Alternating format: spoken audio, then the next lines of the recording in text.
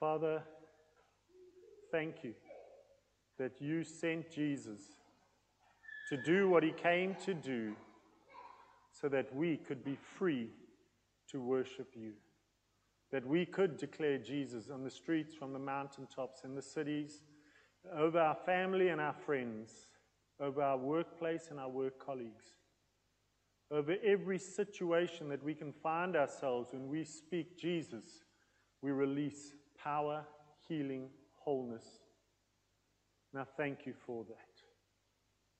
Father, I just ask that Holy Spirit, now you would just lead me and guide me as I bring your word to us this morning. Thank you. Thank you, Holy Spirit, that you are present with us always. We ask that you come and just fill this place, saturate this place. Open hearts to receive, minds to receive, ears to hear and to understand. Thank you. Thank you, Holy Spirit. Amen. Amen. On the 15th of January this year, I introduced the series we've been doing on the kingdom of God. Today, we conclude it. Although I think we never stop talking about the kingdom, no matter what we teach on, it's all about the kingdom, as it's all about Jesus. But just this series now comes to an end.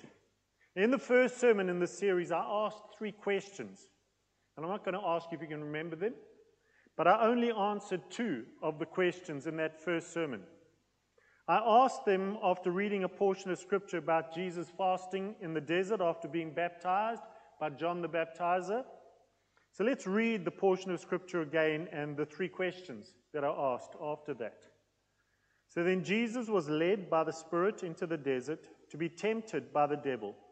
After fasting for 40 days and 40 nights, he was hungry. The tempter came to him and said, "If you are the Son of Man, tell these stones to become bread." Jesus answered, "It is written, man does not live on bread alone, but on every word that comes from the mouth of God." Then the devil took him to the holy city and had him stand on the highest point of the temple. "If you are the Son of God," he said, "throw yourself down, for it is written, he will command his angels concerning you, and they will lift you up in their hands, so that you will not strike your foot against a stone." Jesus answered him, "It is also written, do not put the Lord your God to the test." Again, the devil took him to a very high mountain and showed him all the kingdoms of the world and their splendor. "All this I will give you," he said, "if you will bow down and worship me."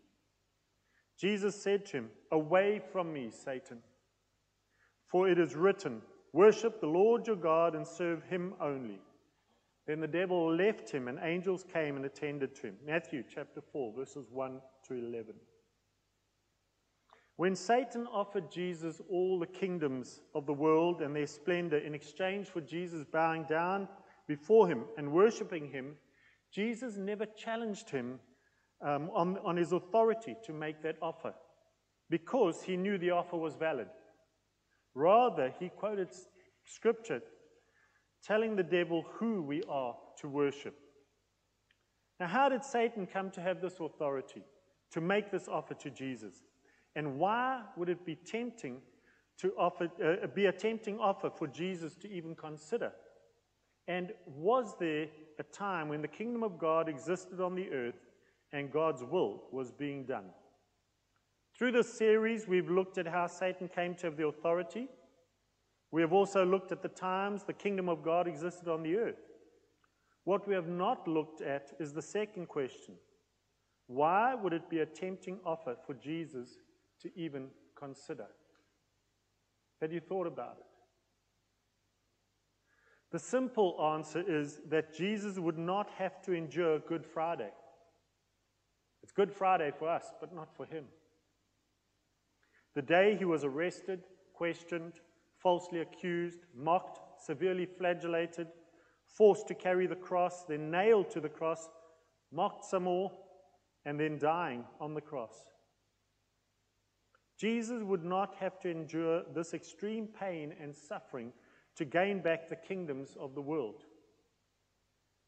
But Jesus did not come to just claim back the kingdom of the world. He came to defeat the devil and to fulfill the law and thus claim back mankind for God. He came to suffer the death that you and I deserve because of our sin. He took our sin and the death we deserve and brought the kingdom of God to the earth once more. Jesus came to establish the kingdom of God on the earth. And in his time on earth, he gathered his followers, trained and instructed them in the things of the kingdom. And then just before he ascended to heaven, he instructed them to wait until the Holy Spirit came on them so that they could go out and proclaim and establish the kingdom of God on the earth once more. And while staying with them, he ordered them not to depart from Jerusalem, but to wait for the promise of the Father, which he said, "You heard from me. For John baptized with water, but you will be baptized with the Holy Spirit not many days from now." So when they had come together, they asked him, "Lord, will you at this time restore the kingdom of Israel?" He said to them, "It is not for you to know times or seasons that the Father has fixed by his own authority. But you will receive power when the Holy Spirit has come upon you, and you will be my witnesses in Jerusalem and in all Judea and Samaria and to the ends of the earth." And when he had said these things, as they were looking on, he was lifted up, and a cloud took him out of their sight. Acts chapter 1, verses 4 to 9. Why did Jesus have to ascend to heaven and send the Holy Spirit? We know that Jesus was both fully man and fully God, but he laid aside his godly attributes and lived within the confines of a human body. After he rose from the dead, certain aspects of his body changed, and he was able to appear out of nowhere or go through closed doors. But he was still restricted to only being in one place at a time, although it seemed like he was able to travel between places very quickly. Jesus ascended to heaven, and Father and Jesus sent the Holy Spirit to earth on the day of Pentecost, which we celebrated and Jill spoke about a couple of weeks ago. The difference between Jesus and the Holy Spirit is that Jesus could only be at one place at a time. Similarly, the devil can only be in one place at a time. But the Holy Spirit is able to be everywhere at all times. The Holy Spirit comes upon and into each one of us when we believe and receive Jesus Christ as Lord and Savior. He is the deposit given to us then at our rebirth. The Holy Spirit is not restricted by a bodily form as Jesus was. He is Spirit and is everywhere all the time. He is God in us and God all around us. We can never be away from the presence of God, the Holy Spirit. And that's why I love Psalm 139. It's one of my favorite psalms. This is what it says as a portion of it. "Where shall I go from your spirit? Or where shall I flee from your presence? If I ascend to heaven, you are there. If I make my bed in Sheol, you are there.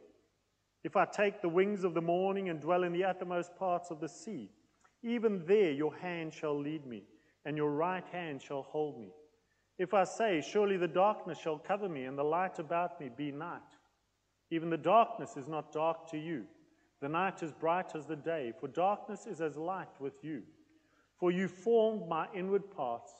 You knitted me together in my mother's womb. I praise you, for I am fearfully and wonderfully made." Did you know that about yourself? You are fearfully and wonderfully made. "Wonderful are your works. My soul knows it very well. My frame was not hidden from you when I was being made in secret, intricately woven in the depths of the earth. Your eyes saw my unformed substance. In your book were written, every one of them, the days that were formed for me, when as yet there were none of them." It's an amazing promise from God, an amazing description of what God has for us and what God has done in us. That's Psalm 139, verses 7 to 16. The Holy Spirit is not just everywhere, but he knows everything about us, and we can never get away from him. No matter how far we try and run away from him, he will always be there. We might not be aware of him, but he's aware of us. Jesus didn't take the easy route and worship and bow down to Satan and get back the kingdoms of the earth. Because if he did, he would have been subject to Satan for eternity, because his bowing down would have been seen as a commitment to be subject to and serve Satan. And he could never do that. We saw that in the coronation of King Charles, when Prince William came and knelt before his father and subjected himself to serve King Charles for as long as they both shall live. Jesus could never and would never subject himself to worship and serve Satan by bowing to him. That is why Jesus went through the pain and the suffering, not only to not be Satan's subject, but also because he believed we were worth it. You and I were worth it. And that we should not be subjects to Satan too. We were not created to serve and be subject to Satan. Mankind was created to be in the presence of God on the earth that God had created. But Satan deceived Adam and Eve and entrapped them into servitude and took possession of the authority that God had given them to rule and reign over the earth. That's where he got the authority. And that's why he could offer all the authority to Jesus. Because we are sons and daughters of Adam and Eve, we are born as subjects of Satan. And we need to be set free from that position of servitude by choosing to believe in and receive Jesus Christ as our Lord and Savior.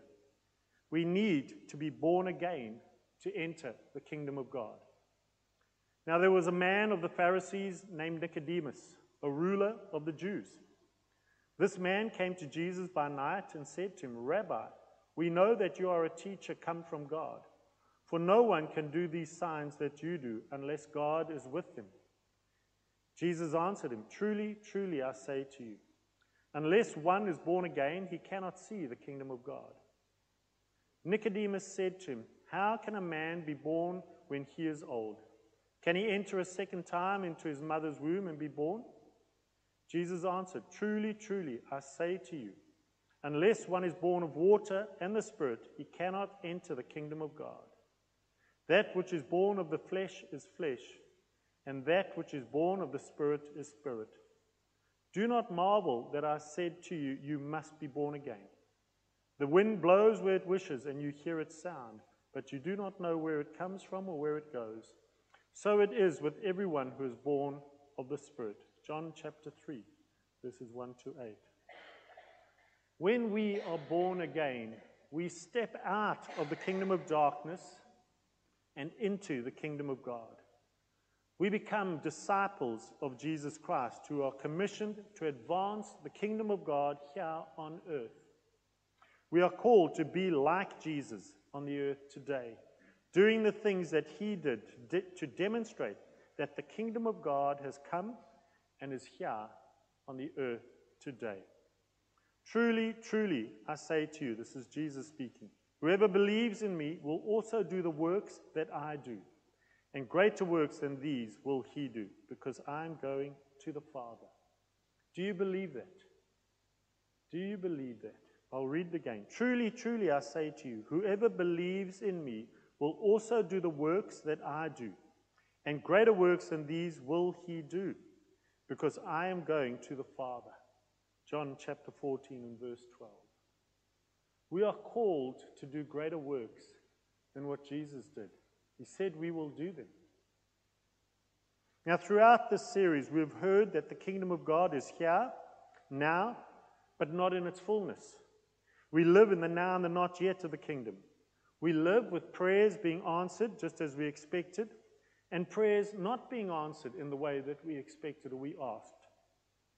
We live in times of miracles and the mundane, of healings and continued sickness and death, of signs and wonders, as well as just everyday life. In all of this, we are called to be kingdom people, wholly reliant on the leading and guiding of the Holy Spirit in every aspect of our lives.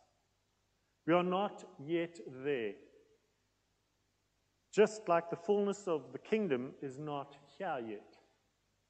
We are all a work in progress. Some are a little further along the assembly line than others, Some are nearing the end of the assembly line, but we never know when that end is. And others have just got onto the assembly line. We saw that 2 weeks ago as people said yes to Jesus, receiving him as their Lord and Savior. It is an assembly line of not just building up and putting down. Initially, there is a lot of removing. A removing of damaged and dirty parts that have somehow attached themselves to us as we were walking through life in the kingdom of darkness. Not aware of all these parts that the devil had put onto us and into us. But as we choose to step off the assembly line of the kingdom of darkness and onto the assembly line of the kingdom of God, we are washed by the blood of Jesus that covers over all those parts that are not original specification parts and are marked to be removed as we travel along the assembly line of our life in Jesus Christ. There are some things that are immediately removed, and there are other things that take a little more time to be removed. Often because we actually like some of those parts and are reluctant to give them up. Only later on, down the line, do we realize that we cannot receive what God has for us until we let go of those non-original specification parts we've been holding on to. Because they are taking the space God has assigned for new things he wants to give us, to equip us for the works of service he has assigned to us and for us. Some are assigned to be leaders. Others are assigned to be the body of the church. But we are all called to serve. We are all assigned to be filled with the Holy Spirit and to operate in the gifts of the Spirit as the Spirit leads us. All of us can operate in all the gifts of the Holy Spirit if we make ourselves available to the Holy Spirit and learn to hear and see what the Holy Spirit is doing. It has been so wonderful to see so many people operating in the revelational gifts of the Spirit in our meetings, getting words and pictures, speaking into people's lives. Now we want to see the power gifts manifest, the miracles, the signs, the wonders. But not just in our meetings, but in everyday encounters with people outside of the church. And that's really where God wants us to do them. It's outside of the church, because that attracts people to God. Let's push into this as we did with the revelational gifts. And that's why in our prayer points now we've got signs and wonders as something that we want to see happening. Not just in here, but outside of the building. We want to push into that. We need to ask God for that. We ask God for the revelational gifts, but now we want the power gifts as well. He wants all of these gifts to be operating in our midst. Each message in the series has looked at different aspects of the kingdom. I trust that you have grown, not just in understanding, but also in living in the fullness of the kingdom of God. Being prepared to do the things God is calling you to do, being ready to go where God leads you, and to speak to those people God shows you. We're all called to be kingdom people living in this world where the kingdom of darkness and the kingdom of light, the kingdom of God, are still battling for the souls of the people who God has created. There's a battle for every person's soul living on the earth today. Are you prepared and equipped to do battle and stand for the kingdom of God at this time? Are you prepared and equipped to do battle and stand for the kingdom of God at this time? Amen. Let's have a look at the discussion questions, and we do start with our favorite. What stood out for you from this message? Okay, what stood out for you from this message? And then, secondly, thinking back over the series, what is the thing that touched you the most? Now, you're not going to remember all the messages, but I trust there are things that touched you as you went through. And the things that you remember are obviously the things that touched you the most. So think about that. Are there areas in your life that you know God is still dealing with? Are you able to share and receive prayer for those issues in your life, those things in your life? There's a time to deal with them. And then pray for one another. We need to be praying for one another, especially in number 3. Do that. So thank you to those who've been watching this online. I trust that you will go and ponder these questions. And those of us in the hall, you want to mingle and get at a different table from where you normally sit at and mix things up and then carry on discussing. And we'll have time to discuss, 20 minutes or so, and then we'll have worship and more ministry time. Thank you.